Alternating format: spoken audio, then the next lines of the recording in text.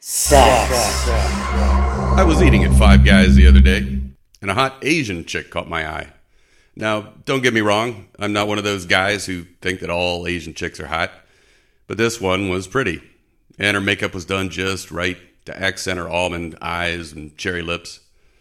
Our eyes met, and we started a game of peekaboo. Sort of like that scene in Swingers where Vince Vaughn is making googly eyes at the hot chick across the diner. But then I caught a glimpse of leg hair creeping out of her ripped jeans.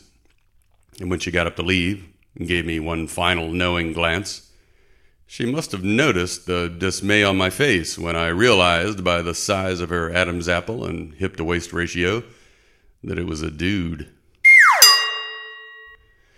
I've also been on the other side of that predicament. Back in the 80s, I played in a band, a modern rock band, as they called it in those days. It was after punk, after new wave, and before grunge. Anyway, I had the prerequisite giant mullet and dangling skull hanging from my left ear, because, as they said of earring placement in those days, left is right and right is queer. One spring afternoon, while I was waiting at a stoplight, this was in Virginia, where I lived at the time, a jacked-up pickup truck pulled up beside me. I turned just in time to see some military redneck's come-hither look change to one of angry confusion.